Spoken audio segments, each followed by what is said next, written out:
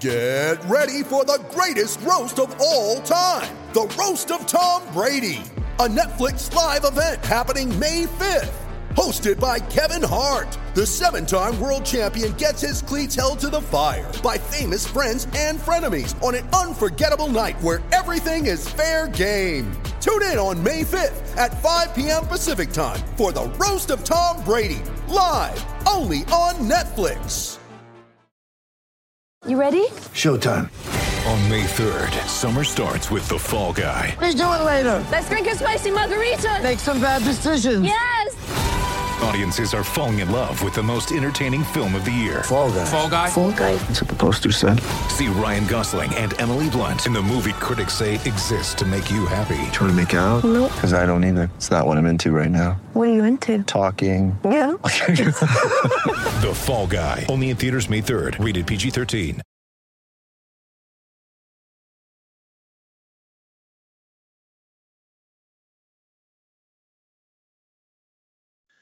Welcome, everyone, to the season recap episode of the Wine and Gold Talk podcast. I am Hayden Grove, joined as always by our Cavaliers beat reporter Chris Fedor, who is finally in the offseason.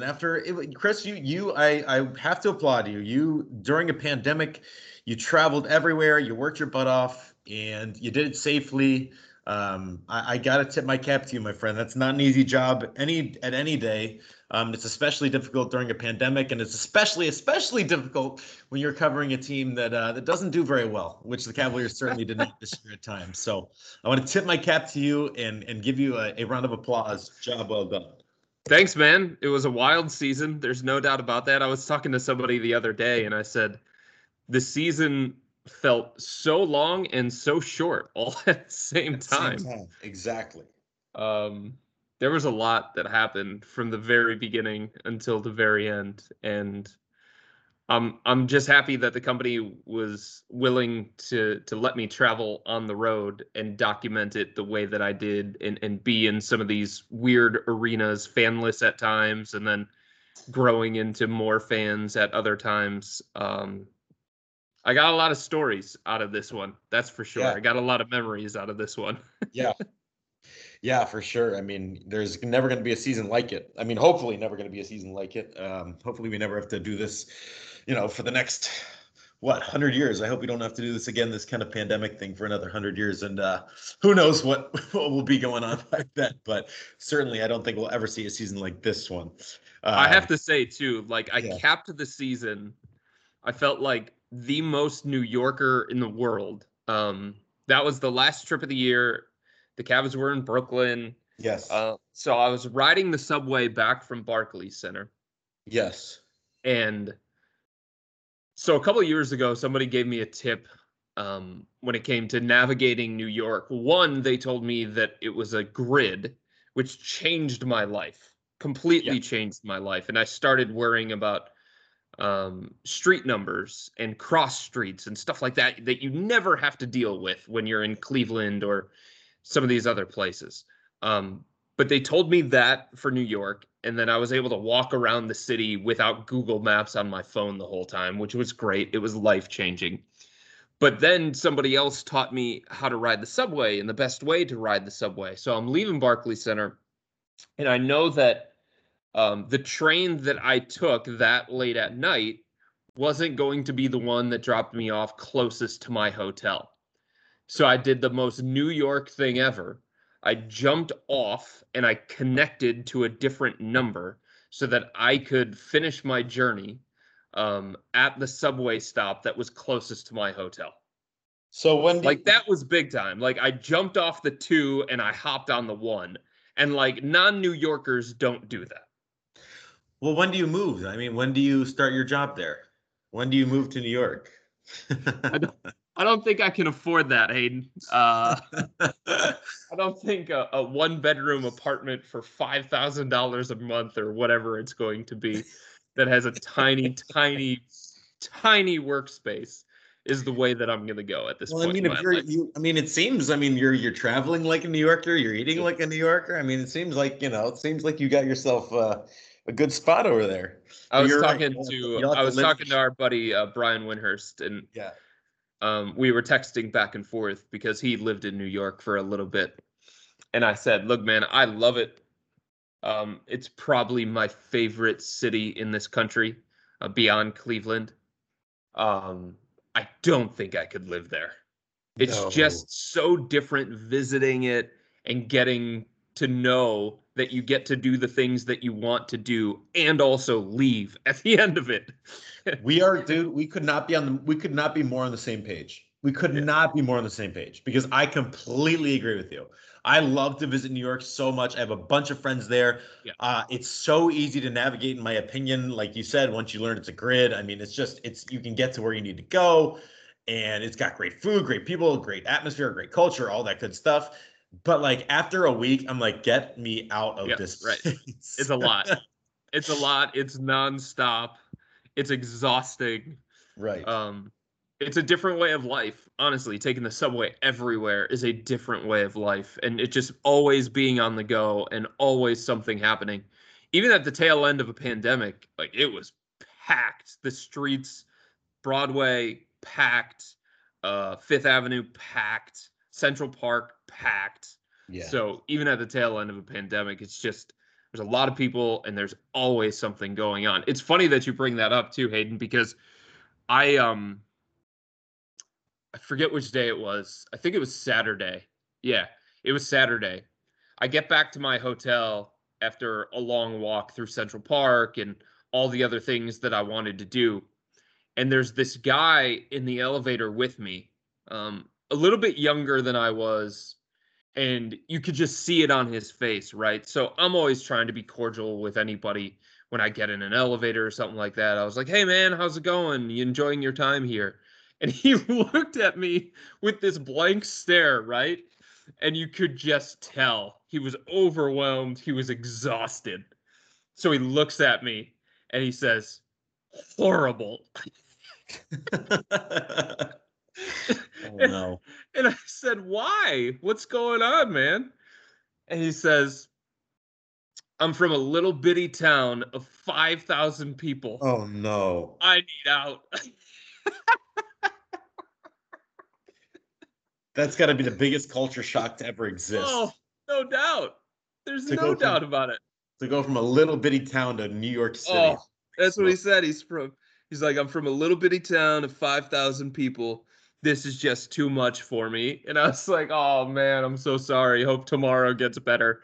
And he says, it will. I'm leaving. There you go. Exactly. Perfect. Yeah. Oh, my God. That's exactly it. It's just, it's a little high paced. It's a little high paced, especially. Yeah, it's a lot. It's a lot. And a lot of my friends that started living there are now gone. So, it's a good place to be for a little bit and then get out.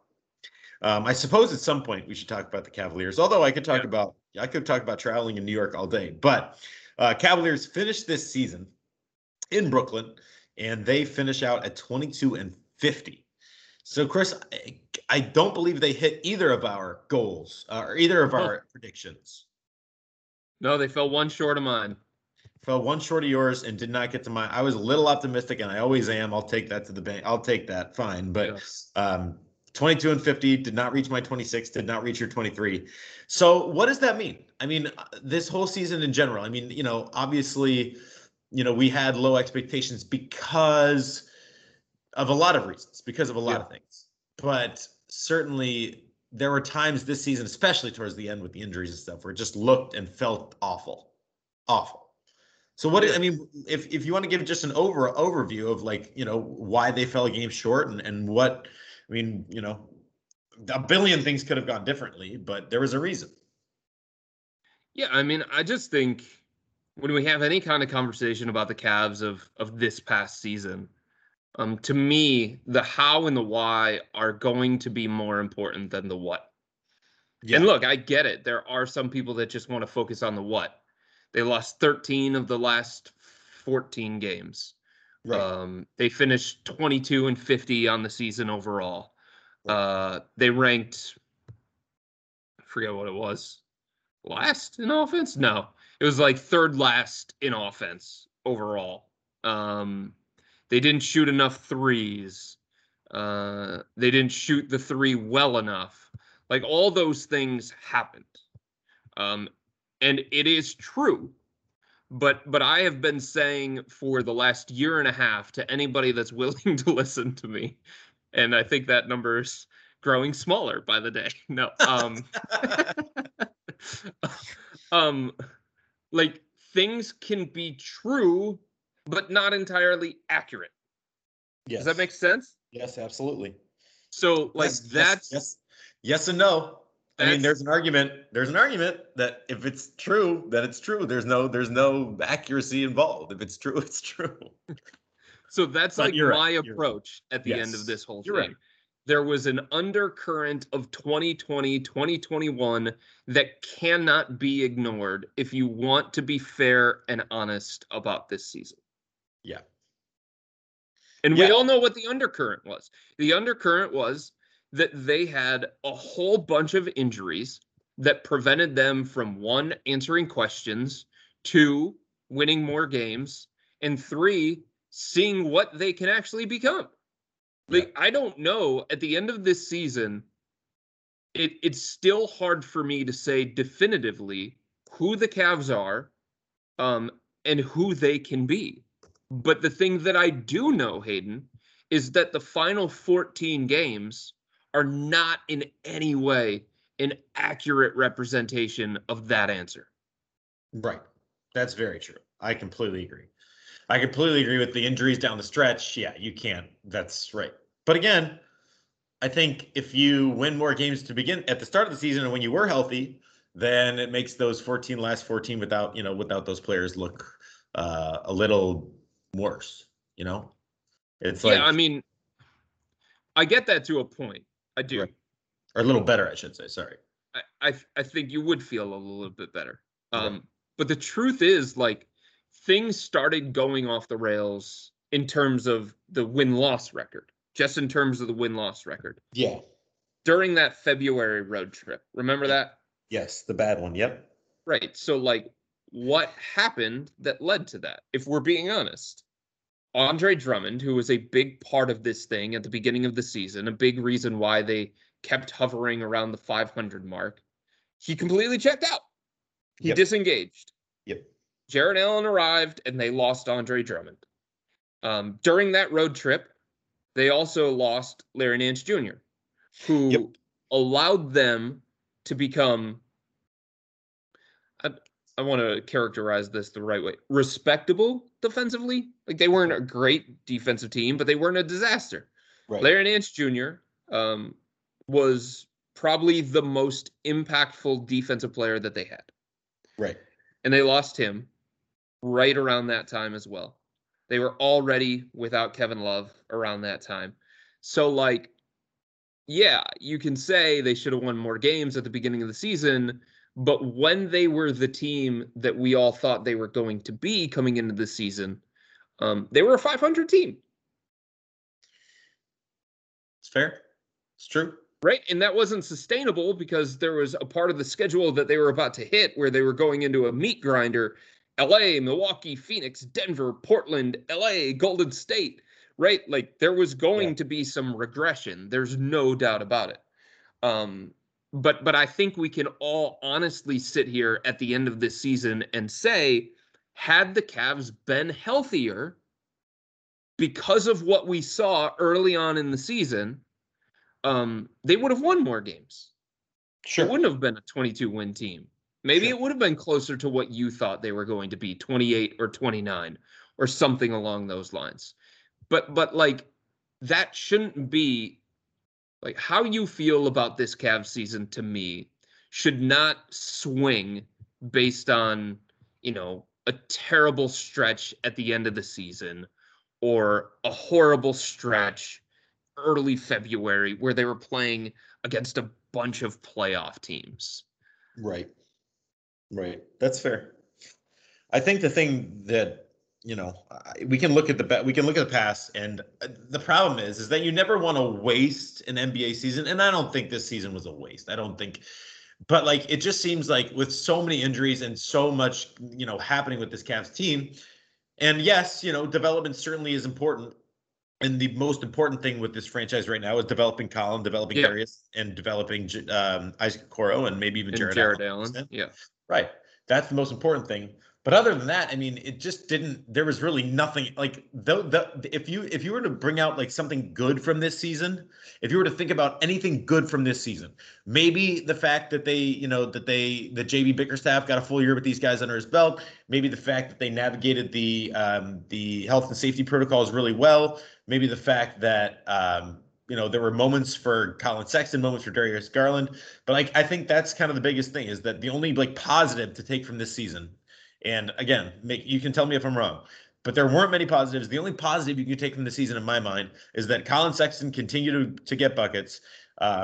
Darius Garland, looks like he definitely improved, and that development is well underway.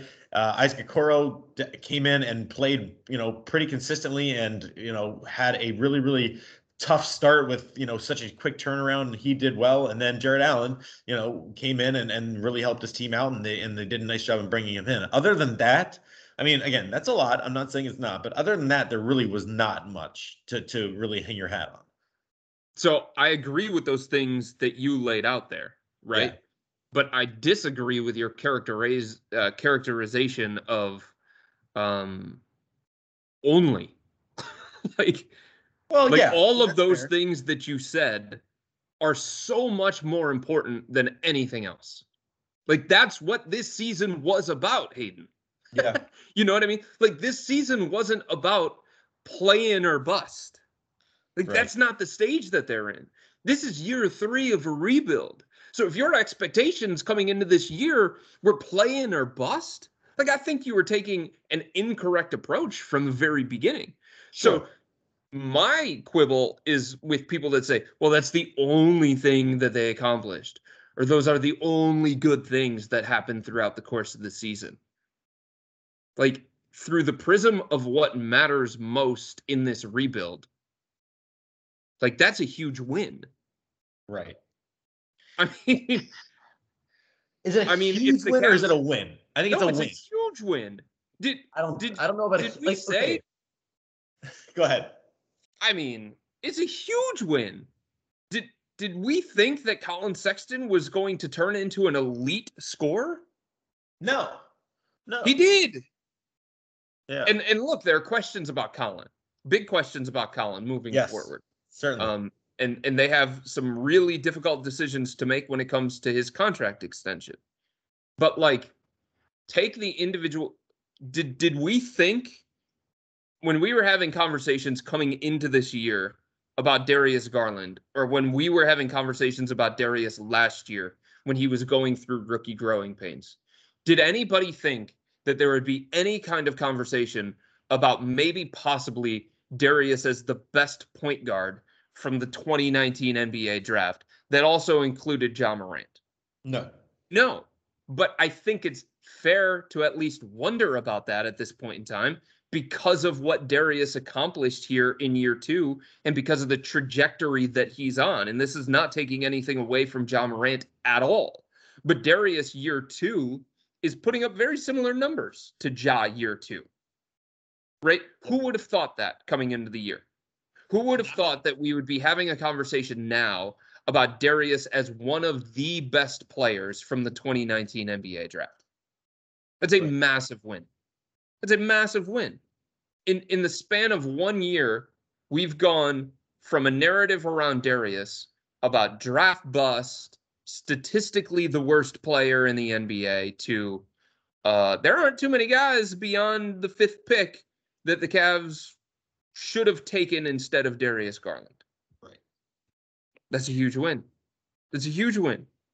The fact that Isaac Okoro, I think, towards the end of the season, started showing more offensively while still doing some of the things defensively that he was being asked to do on a nightly basis.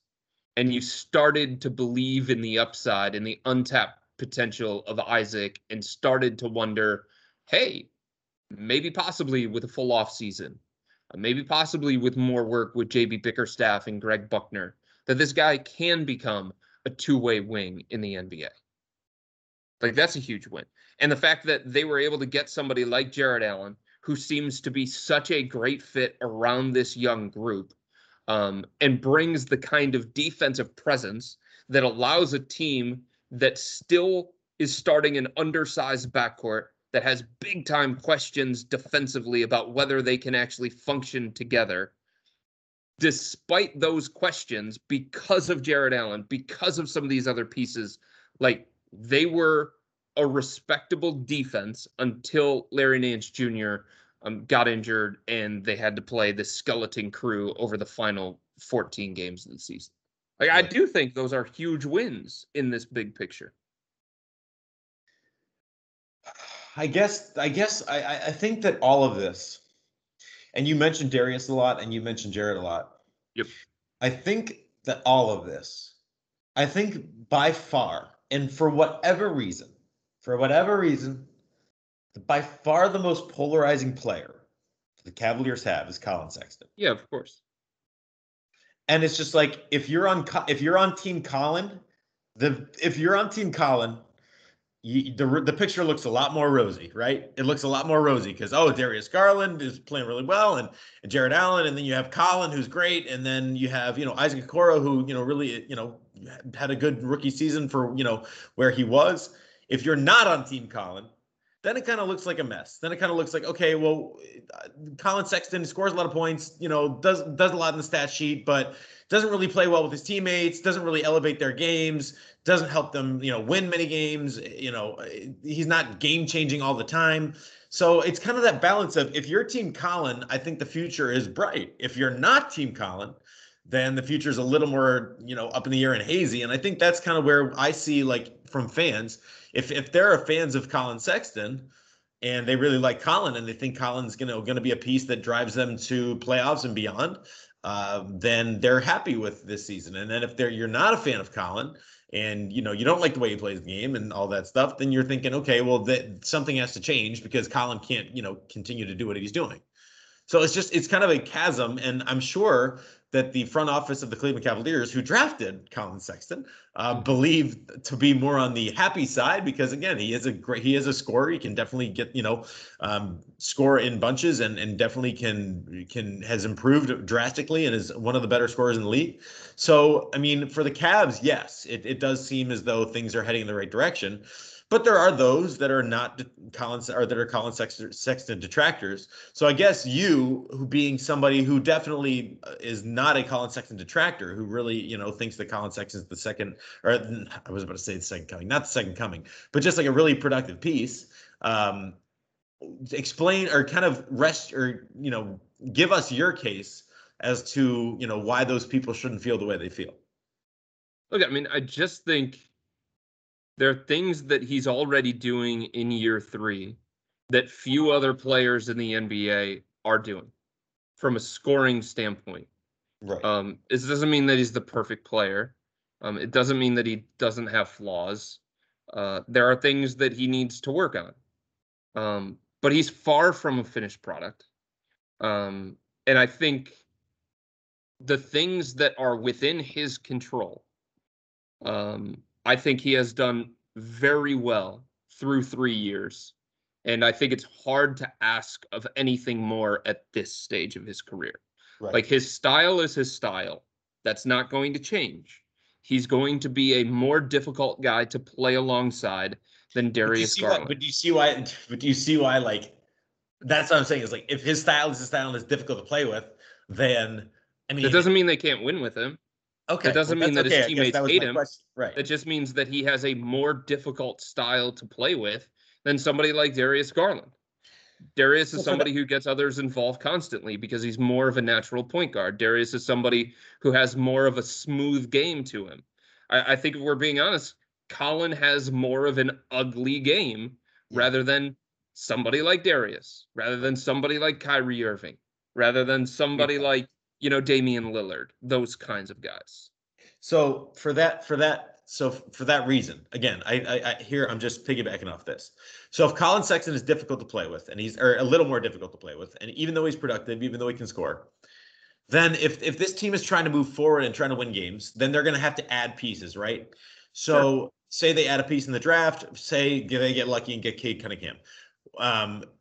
If Cade Cunningham comes in, would Colin get frustrated if he's not getting the ball, or would Cade get frustrated? I mean, if Colin's a guy that, again, I think here's my problem, and here's something that I'm trying to work through. Sure. Is if Colin Sexton plays his game and is not going to change the way he plays his game and scores in bunches. My problem is that and you've said this and we both agree on this, is that Colin is not the guy. He's a good player, a good piece, but he is not the guy. Sure. The problem is what happens if the guy comes to Cleveland and then Colin has to kind of back off or gets frustrated, and then the whole thing turns into just kind of back and forth. I mean, we've seen the frustrations at times at the beginning with Kevin Love and Colin Sexton. And there's no reason to believe that, for me, that there wouldn't be future frustration from any player that they bring in to kind of be the centerpiece of the organization, because we both agreed that they don't have that right now. Right. So we cross that bridge when it happens. Okay. All right. See, this is my whole thing when it comes to Colin. Like, so many people are having these Colin conversations with themselves, right? They're saying, well, he's got to move to the bench. Well, he's got to take a step back from the scoring standpoint. Well, the offense needs to flow through X player, Y player instead of Colin. The Cavs eventually are going to have to move on from Colin and not give him this contract extension. Okay, sure. If those are the things that you feel, then who are you replacing Colin with? It's a great question. So that's like what it always comes down to. So maybe in the future, he is more of a sixth man. Maybe. I'm not saying that he is, but maybe he is. He's not right now because there's nobody better than him. There's no option better than Colin Sexton to score for this basketball team. Yep. So he scores, and he scores efficiently, and he scores at a high level. Right now, there's no option better than Colin Sexton to be the starting point guard on this basketball team, even if that means an undersized backcourt with Darius Garland, right? Even if that means defensive limitations because of Darius and Colin together. Right. You're not just going to move him for the sake of moving him. You're not going to trade him for the sake of trading him. You're not going to move him to the bench for the sake of moving him to the bench. Somebody has to come take that from Colin. Right? Yeah. Like, nobody's taking that from Colin. Nope, not right now. So if Cade Cunningham gets drafted by the Cavs and he takes that from Colin, and that's better for the Cavs, and it leads to more wins, and it leads to a better defense, or whatever the case may be, then so be it. Fair. There's 48 minutes in a basketball game. You can play them all 30. Fair. There's no rule that says you have to play them all together. Nope. I mean, we talked about this on the last podcast, Hayden. Colin Sexton and Darius Garland together played like 5 first-quarter minutes throughout the course of most of the season, despite the fact that they started together in the backcourt. Because J.B. Bickerstaff staggered them because he wanted Colin to run the second unit, or because he wanted Darius to run the second unit. So you can figure all these kinds of things out. I think organically they're going to work themselves out. That's okay. That's absolutely, that's fine. That's if you think that, I'm there. I'm with you on that. You have to kind of wait and see how it plays out, because again, we can look so far into the future, but you're right. There's no guarantee that Cade Cunningham comes to Cleveland. There's there's nothing like that. So you're right. And here's the other thing. For teammates and opponents that sometimes have a problem with Colin shooting too much, dribbling too much, not passing enough, only looking to be a scorer. Number one, that's flawed. He just averaged a career best 4.4 assists as the 2 guard, by the way. Yeah. He's not the point guard. He's the 2 guard. And the other thing is, like, okay, if Colin's not taking those shots this past year, if we're being honest about this past year, if Colin isn't taking those shots, right, if he's not scoring those points, can you tell me who is? No. I mean, it certainly wasn't going to be Kevin Love. Nope.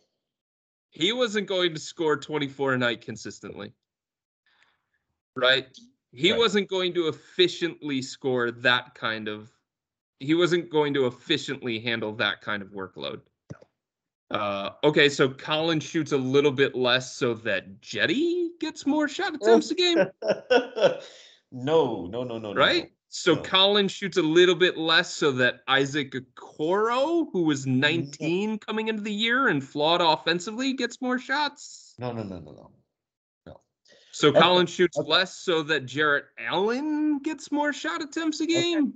Okay. I am willing to see what will happen when Colin Sexton gets when a player that is meant to be a centerpiece, star piece, however you want to call it, to the Cavaliers. I will then be willing to judge Colin Sexton fairly. Until then, I am with you. My other question is, now the Cavaliers again. The Cavaliers free agency situation, it doesn't. I don't believe that they're in a situation where they're going to bring in a high end free agent. I mean, that just doesn't make. They don't have the cap space to do it. Right, they don't have the cap space, and right now it's just not. I don't know what outside of a LeBron James type. Yeah, right. Where there were ties and unfinished business and all that. I don't see any top free agents coming to Cleveland. But, I mean, would Colin Sexton be a hindrance for, or would Colin Sexton be a pro or a con for a free agent in your mind? Wait a minute, are you serious? Yes, I'm absolutely serious. Come on. Free agency doesn't work like that. All it works about money, right? Like, yeah, of course a player is going to look at the roster and say, do I have a chance to win? I didn't say a yes or a no. I didn't say that Colin Sexton was going to be the be all end all. I just said, is he going to be a pro or a con? That's like number 15 or 16 down the list of things that matter to prospective free agents. Yeah, it is. So what's 1 through 4? So money is 1 through 14. The city of Cleveland living there is 15, and then Colin 16. I mean, it's money, it's opportunity, it's system, it's relationship with a coach, maybe, or somebody within the organization. It's location. Where do you want to live? Right. And then you can keep going.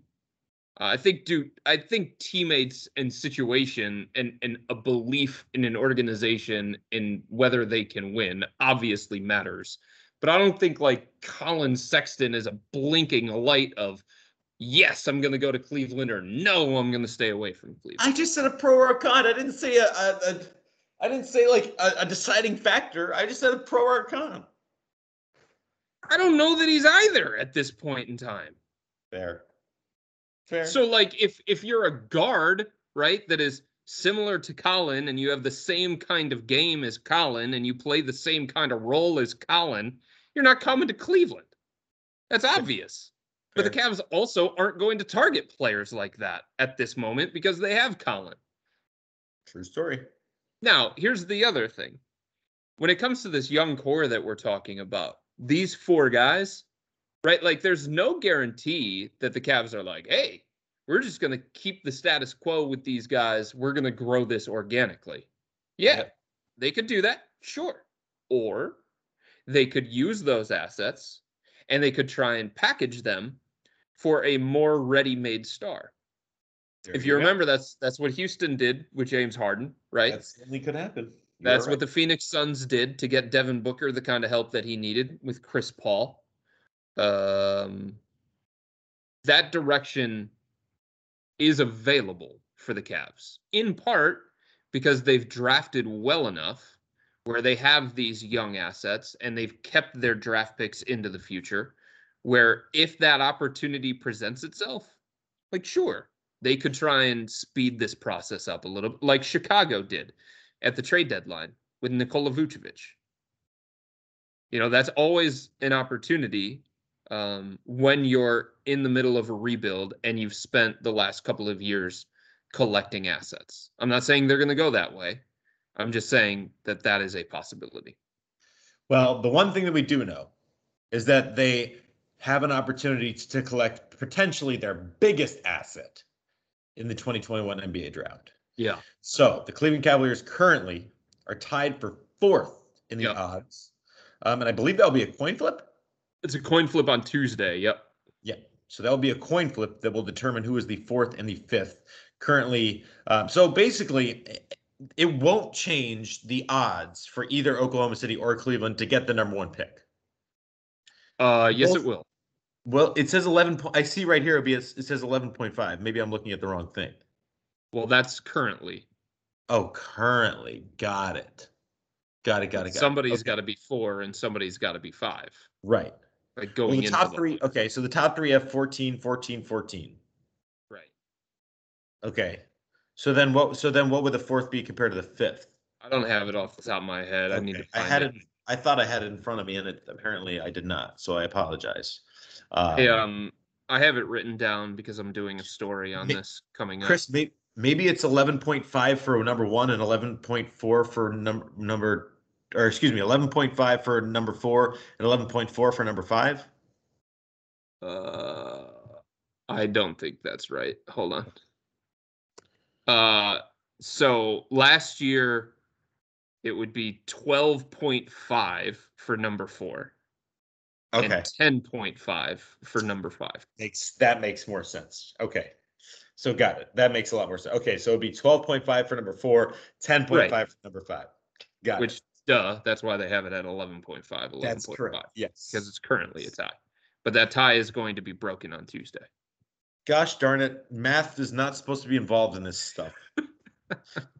Haven't we already told them that we don't do math here?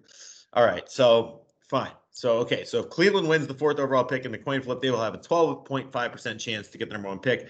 Oklahoma City would have a 10.5% chance. And if Oklahoma City won the coin flip, then they would have the 12.5. The Cavaliers would have the 10.5. So, with that I have said, a question for you.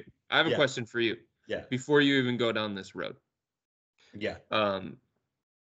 Do you agree that Cade Cunningham is the player that the Cavs need more than anybody else? 1,000,000%. All right. 1,000,000%. All right. So I'm going to ask you a question that somebody in the NBA asked me the other day. If you right now, this is kind of like Tiger in the field for golf. I love If it. you right now, as a Cavs fan, could lock in top 5 and you solidify that spot and you fall no further Then 5. than 5, no further than 5, Okay. not to 7, not to 8. Okay. You lock in top 5, but it's not number 1, Okay. right? You have to lock in 5 at this point. Okay. That's your spot. And that solidifies being in the top 5, right? Right. Or you can play the lottery and take your chances. What would you do? I'm playing the lottery. Really? Yeah. This is I mean, a year how far where, could they fall? I mean, Hayden, they could fall to like 8, Nah, I'm playing the lottery. depending on where the coin flip is. I'm playing the lottery. I'm This rolling is- with it. This is considered by a lot of people to be a 5-player draft. I Actually, understand. some would consider it a 4-player draft, but other people would say 5-player draft, and that could change by the time the draft actually rolls around. Sure. And I understand that. And you're But still playing it. My philosophy and the way that I live, I guess, would be that I would rather have a shot Okay. to get this first, second, third, or fourth best pick in the draft than guaranteed to get the worst of those 5. Well, here's the thing. I mean, again, you could fall outside the top 5. Sure. You could fall to Sure you 7. could. You could fall to 8. And then Sure, you could. I don't know who the hell you're looking at there. Corey Kispert, maybe Gonzaga. Sure. But that's the point, is that so I'm eliminating by falling into number 5. I am guaranteeing that I will not have a chance at Cade Cunningham, right? Yeah, right. So that is not something that I want to do. Okay. Fair. That's just- I'm giving you Jonathan Kuminga. I'm giving you that on a platter. And you're saying, no, I'm going to take my chances. Your chances could end up being Cade Cunningham. You're right. They could end up being Evan Mobley or Jalen Green. You're right. They could also be Corey Kispert. Correct. That's still taking that chance. That's a chance I'm willing to take. All right, man. I like it. You're a gambling man. Yeah, you got to be a river. My boy Riverboat Ron. I would not be the favorite. Okay, I think there's a balance, and I think there's a balance between being aggressive and being, being too conservative. And I tend to be on the more aggressive side, and in the way that I view how these franchises should, the decisions that they make. But I totally understand if Kobe Altman was like, hell no, give me number 5. Like, I want to save my job. I want to make sure because it's not my franchise to run. It's not my, that's just a hypothetical. Now, if I was actually in the situation of where I'm Kobe Altman, maybe I'd be like take a little more time with it. And that's what's funny is that I feel like a lot of GMs actually aren't more like Kobe Altman. It would be more like me, like, let's go. Man. Full disclosure, I answered the question the same way that you did. All right. Well, there you go. Yeah. Because right.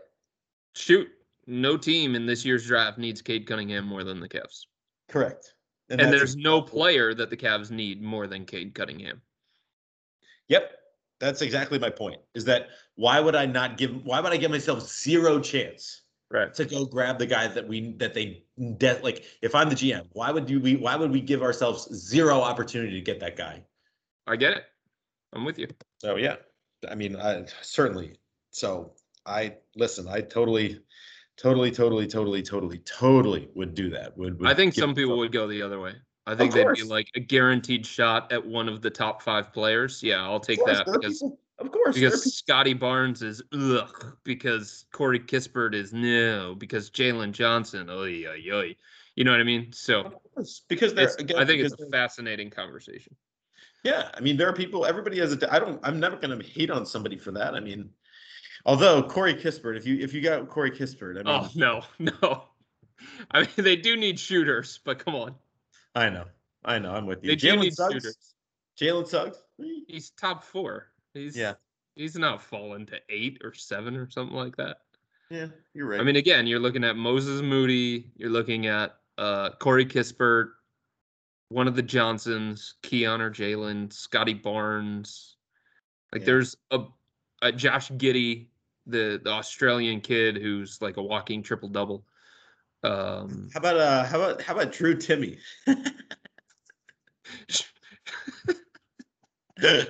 Come on, man. You're just throwing out dudes that you watched in college basketball. No, dude, it's more the stash than anything. I think. Yeah, sure. Just sign him as an undrafted free agent. Yeah, baby, I'm in. Let's go. There you go. Let's go. UDFA. Let's go. UDFA with the Fu Manchu. I'm in. Yeah, you could be the next Lamar Stevens. There you go. Perfect. But no, seriously, I'm with you on the Cade Cunningham thing, and I'm glad because again, we both agree that they need him so bad. He has length, he has size, he has the ability to. I mean, just everything. And again, he's not. There's no guarantees that he's a great player. There's no guarantee he could be a bust. You never know. But it just for what they need and for the the caliber of prospect he is. I mean, I don't think there's any chance that they would even hesitate for a second to draft Cade Cunningham if they got that opportunity. So.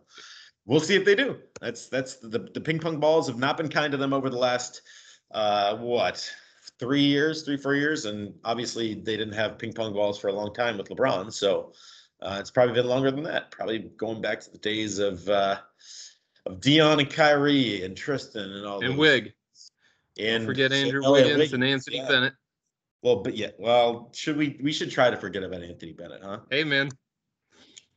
3 lottery wins in 4 years. That was something of legend. Oh, the Anthony Bennett. I mean, I remember. I have never been more shocked. I have never been more shocked with the first overall pick than Anthony Bennett, ever.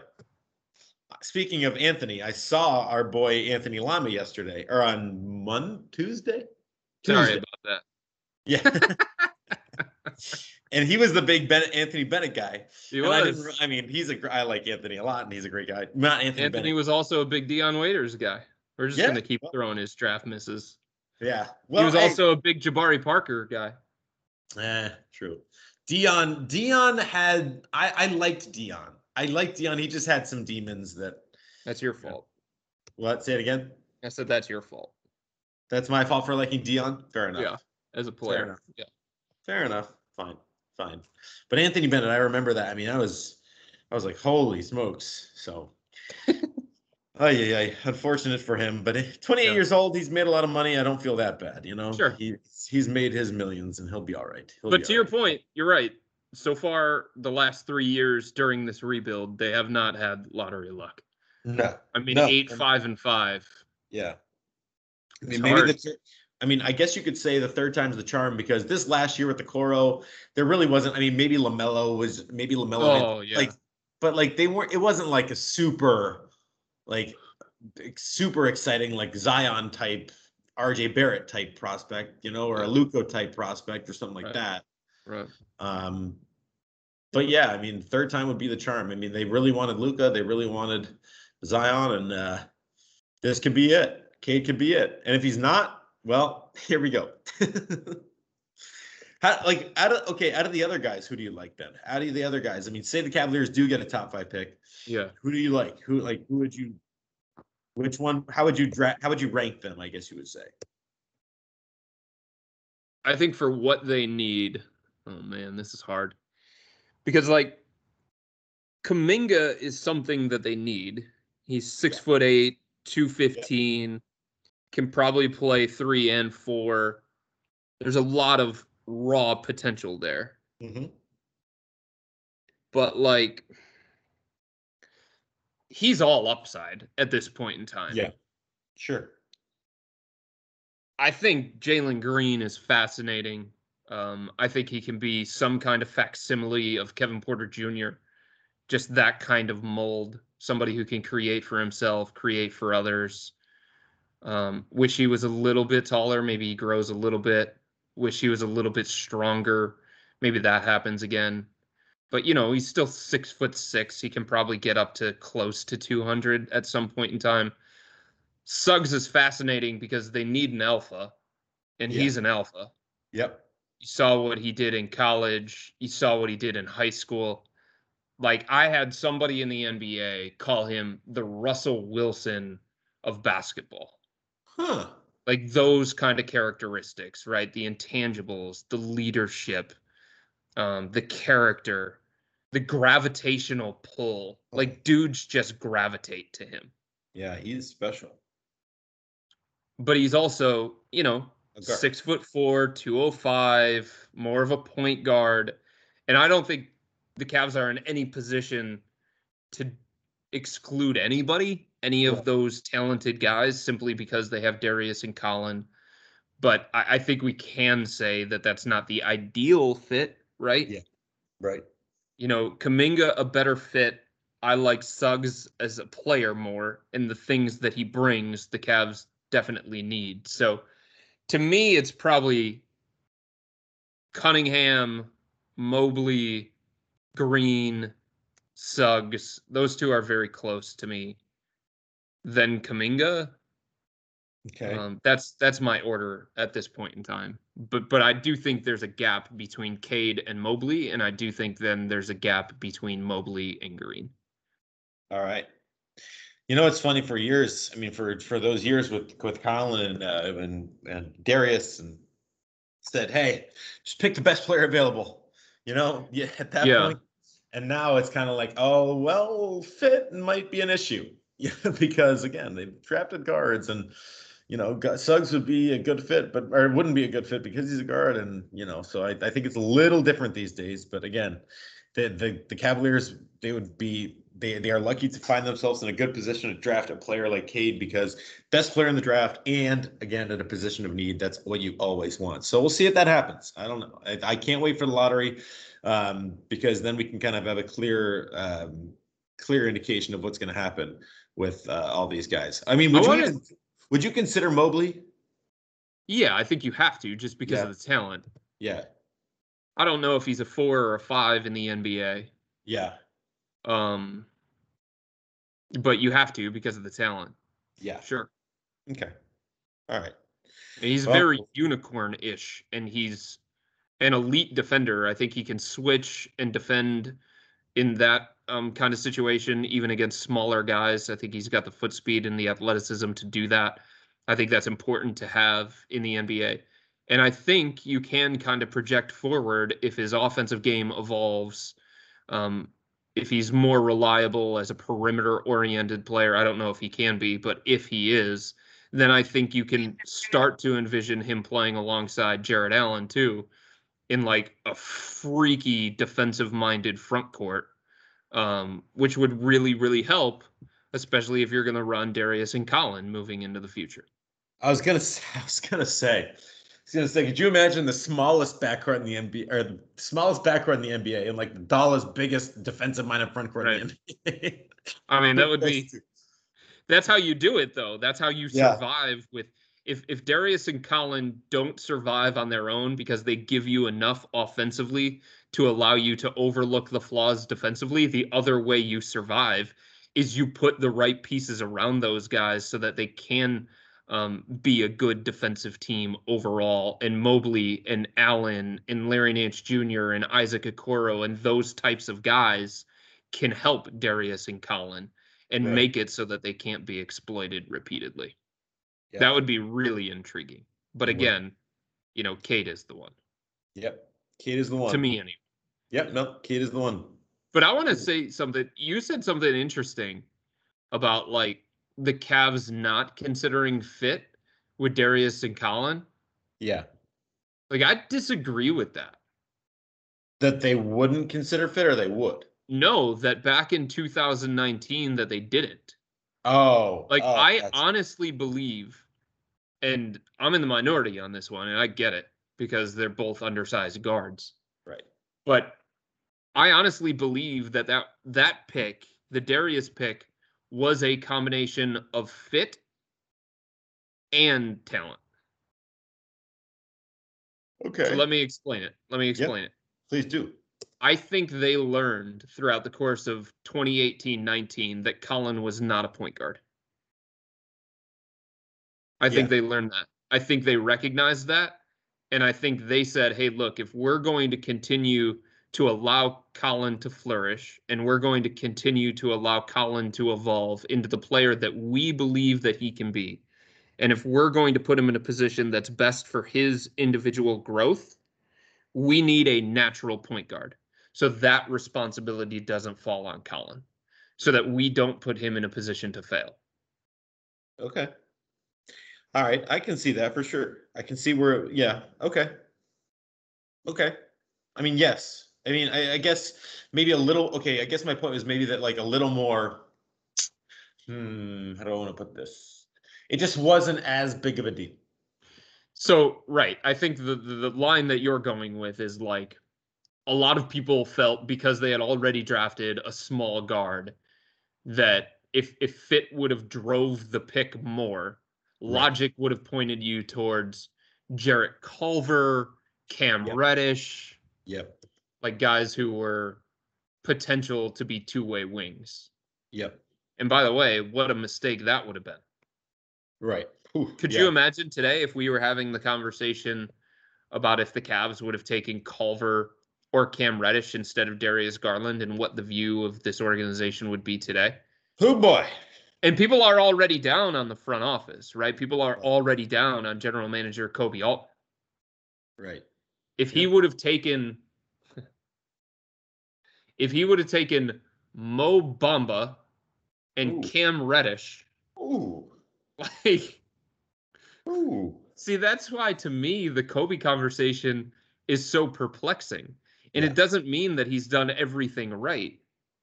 But we're not sitting here looking at a core of Mo Bamba, Cam Reddish, and like, who could they have taken instead of Isaac Okoro? Let's see. In a bad way. NBA draft 2020. I can't even remember who was drafted after Isaac. Who was it? I know Williams went before him. Okay, like Obi Toppin. Yeah. Right? Who I liked. Or if it was like Kevin Knox, Jarrett Culver, and Obi Toppin. Like, that's not the core that we're talking about here. We're talking about Colin Sexton, Darius Garland, and Isaac Okoro. Right. Right. You could make an argument that based on where the Cavs were picking, each one of those guys was the best possible pick that they could have made. Well, that's the problem, is that there was nothing more possible. They need to find something more possible. That's absolutely right. But do you knock the front office, right? No. Do you knock them because they weren't in position to draft a star? No. I guess you could make an argument that maybe Shea has the ability to be a star, or Michael Porter Jr. has the ability to be a star, and that would have been better than Colin Sexton. But again, we've talked about that. I think that's splitting hairs. Like, I don't think you can hold it against this front office that they haven't gotten a star because they haven't been in position to get a star. Yeah. Yep. Well, being in position and passing on one, okay, sure, I get that. Or they got lucky and got one, and then it just fizzled out with Kevin Porter Jr. Right. I get that. Yeah, I mean, if you want to hold the KPJ thing against the front office, sure, you can. It's not so much I mean, okay, they drafted him. I mean, they saw the potential. So it's like, can you really hold it against them? I guess it's more just like again, just kind of like the external stuff. Like the basketball stuff isn't all bad. Like, again, I think there's definitely, good things about Colin, good things about Darius, good things about Okoro, good things about Jared Allen, good things about great things about KPJ. But like, we've talked about this. Like, the off-court external stuff is just not good, and it hasn't been good, and they got to figure that out. Yeah, that stuff has to stop. You're right. You can't be a bad team and have that stuff as well. You know what I mean? Right. Exactly. That's the whole point. So I don't know why that happens. I don't understand. I don't know. I don't know if you know. I don't know if Kobe knows. I don't know, again, but something's got to change, right? I mean, that's the bottom line. And that's the thing. And we talked about this a little bit on last week's podcast. If you're going to criticize Kobe, I think there are certainly things to criticize him for. There's no doubt about that. I just don't think I'd start with the draft record. That's just me personally. No. Like, you can talk about conflict management, and you can talk about this is a relationship business and this is a people business, and his connection with people and players hasn't been great. And you can talk about sitting Andre Drummond, and you could talk about the contract extension for Kevin Love. There's enough there that you can criticize. That's for sure. Yeah. But I wouldn't start with the draft record. That's I wouldn't. Definitely would not. All right, brother. Well, we are heading into the offseason. We are getting ready for that. You're getting ready for that NBA draft lottery, which is going to be certainly going to play a huge factor in what the Cavaliers do moving forward. I think, honestly, from there is really when they'll start to figure out, okay, what do we need? What do we want? What are we going to do with some of these guys? Make those decisions. I think the first decisions they have to make, or the first thing that has to happen, is this NBA draft lottery. I think that'll definitely help them get a better, clear picture of, okay, if they get Cade, if they get the number one pick, if they, have a chance of Cade, what are they going to do? If they don't, what are they going to do that way? So, and obviously we've talked about the typical Kevin Love situation. Yeah. And I think we got to tip our caps to two Cavaliers legends in Matthew Dellavedova and Anderson Varejao, who will I would say 99.9% will not be back with the team, but certainly meant a lot to the organization, to the city. I'm curious from your perspective too. Mm-hmm. We have talked about this. This is a critical offseason for the Cavs. They've got some big decisions to make. Jared Allen, Colin Sexton, Kevin Love, whether it's time to hit the go button and trade some of the young core pieces for a more help now, starry type player. I don't even know who that would be. I have some names in mind, but I think that's probably for a different podcast at this point in time. I'm curious. You got a whole offseason. What would you prioritize this offseason? What do you think is most? You can't say win the lottery because that's out of their control.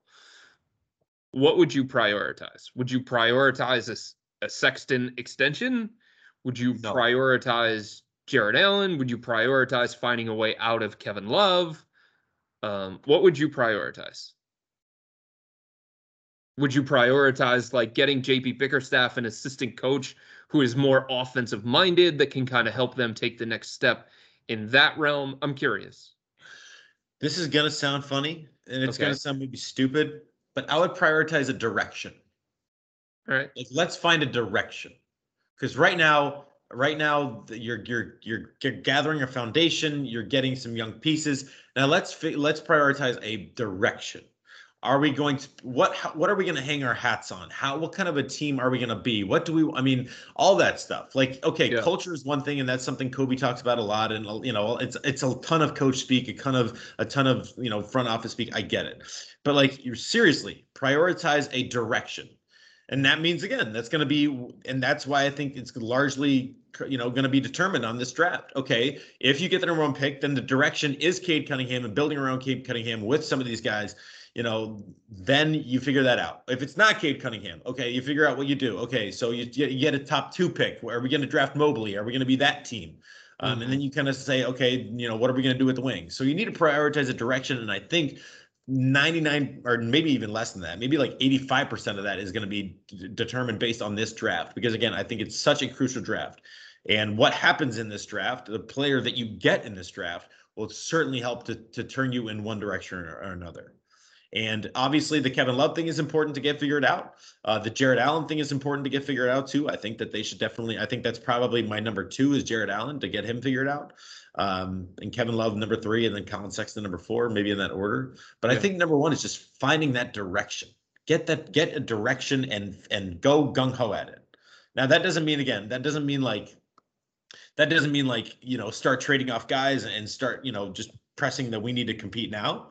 Sure. But certainly I think that, okay, we have this, we're going to go gung-ho in this direction. And if it works, it works. If it doesn't, well, then we're going to have to start over anyway.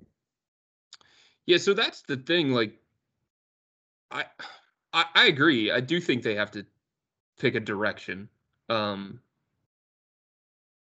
In some ways, like, you don't want to get stuck in limbo, right? Like, there was a point where Phoenix decided, all right, we've got to find somebody to go with Devin Booker. And then they did, right? There was a point, and it happened this past year at the trade deadline, where Chicago was like, you know what? We've got to find somebody for Zach LaVine. Yes, we've acquired these young players. Yes, we're still in the middle of this build, this turnaround, but we've got to pick a direction. And they decided to hit the go button. Right. I don't know that the Cavs are at that point yet where it's time to hit the full-on blinking red go button. But you're right, from this standpoint, the expectations are going to rise next year. Yes. Right? It's going to be year 4 post-LeBron, year 4 of a rebuild. And I think the level of evaluation, my approach is going to be different. My level of evaluation is going to be different as well. I said it this past year, you have to do it independent of result. I said it this past year that you had to evaluate the individual pieces and the growth that they made, independent of all the other things that you normally use to measure success. Right. And I think I can sit here and say that I think the Cavs did have success in some of the areas that I thought were most important this year to them. But next year, that evaluation changes. Next year, the expectations change. And because of that, to me, Hayden, I think the most important thing for them to do is to find the right veterans. I don't think they have the right veterans. Okay. If you're a team that wants to take that next step, right, and you want to start to get closer to the play-in or closer to the playoffs, and I don't think this team is positioned to go from what they are now, 3rd worst record in the NBA, to top half of the Eastern Conference. That's unrealistic. Right. But the next step for this team is play-in / bottom of the Eastern Conference playoffs, right? So if you don't get Cade in the lottery, that star, you've got to find the right veterans, because young guys don't consistently win in the NBA. Right. True. Look at what the Knicks did. The Knicks are there in part because of Julius Randle. Yep. Right? Look what the Hawks did. The Hawks are there in part. Yes, Trae Young, big deal.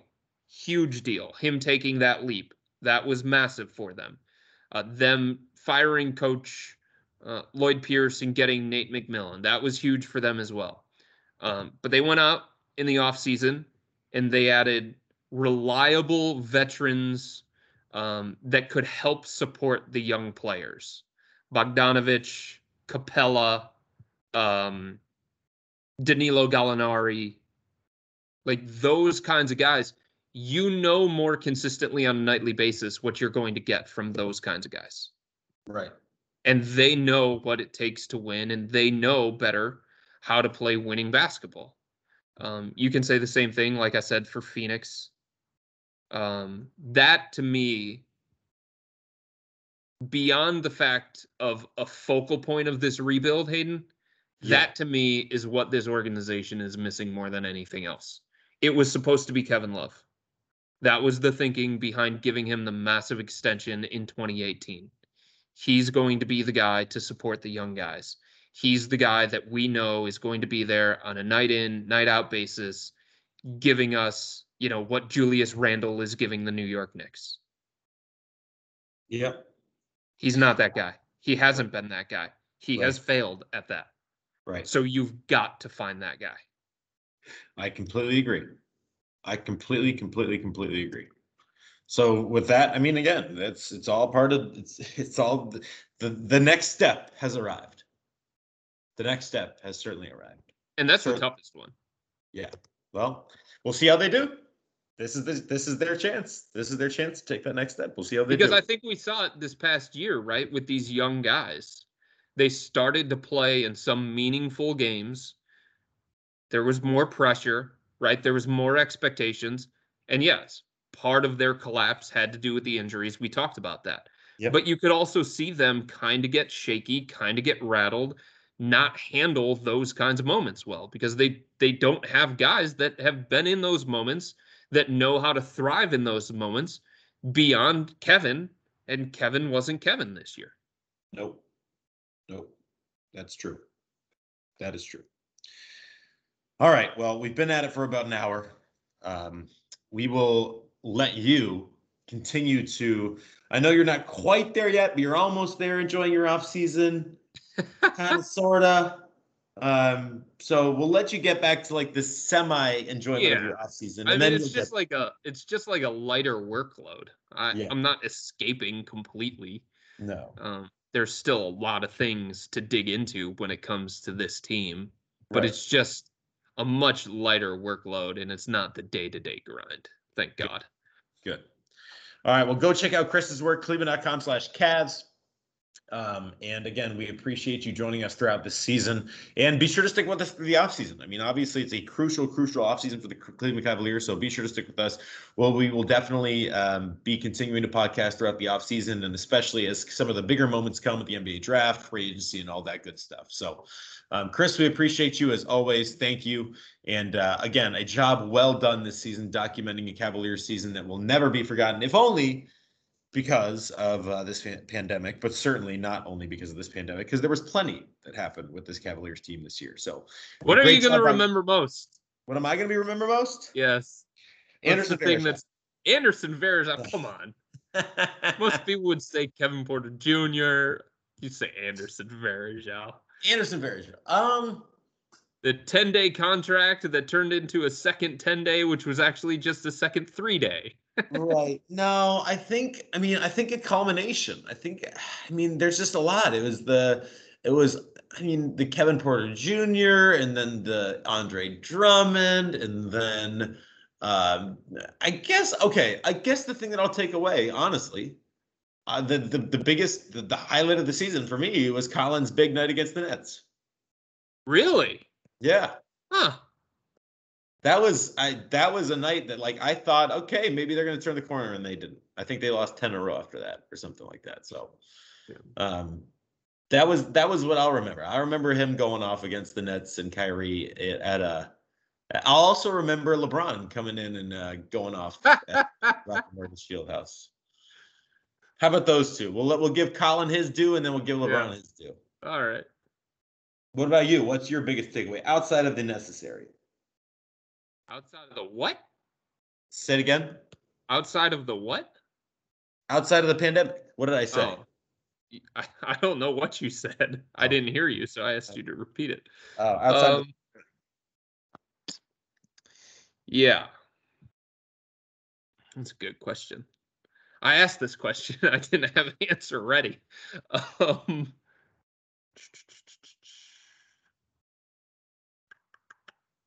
I'm going to remember. Oh boy, this sucks, but like Kevin's tantrum, I think. Oh boy. Okay. All right. And with that, everybody, thank you. No, I'm just kidding. I mean, that stands out to me a lot. Yeah. Because honestly, Hayden, to me, that pushed me to a point of they've got to find a way to move on from him. Yeah, that's fair. That's fair. And I think that's a really important thing moving forward and into this offseason for the Cavs. Certainly is. I'm also going to remember the Kevin Porter Jr. thing. Yep. Certainly. Because to me, that was a big setback in this rebuild. Absolutely. Absolutely. Yep. All right, Chris. Well, now go enjoy a half off season of like or half, or maybe not half, just a little bit lessened version of what you were going through before with this team. Now there's the off season, and then slowly but surely, hopefully you'll get to spend more time away and, recatch your breath after what was a whirlwind of a season. But again, props to you for all of your work, and we appreciate you joining us and making time for us. And we've navigating each other's schedules so we could do this on a regular basis. So thank you everyone for joining us. We appreciate you. We will be back with you, definitely talking about this Cavaliers offseason. Maybe not with the same regularity, but definitely with regularity. So be sure to stick with us. Cleveland.com/Cavs, Wine and Gold Talk podcast. Thank you. Have a great day. Take care.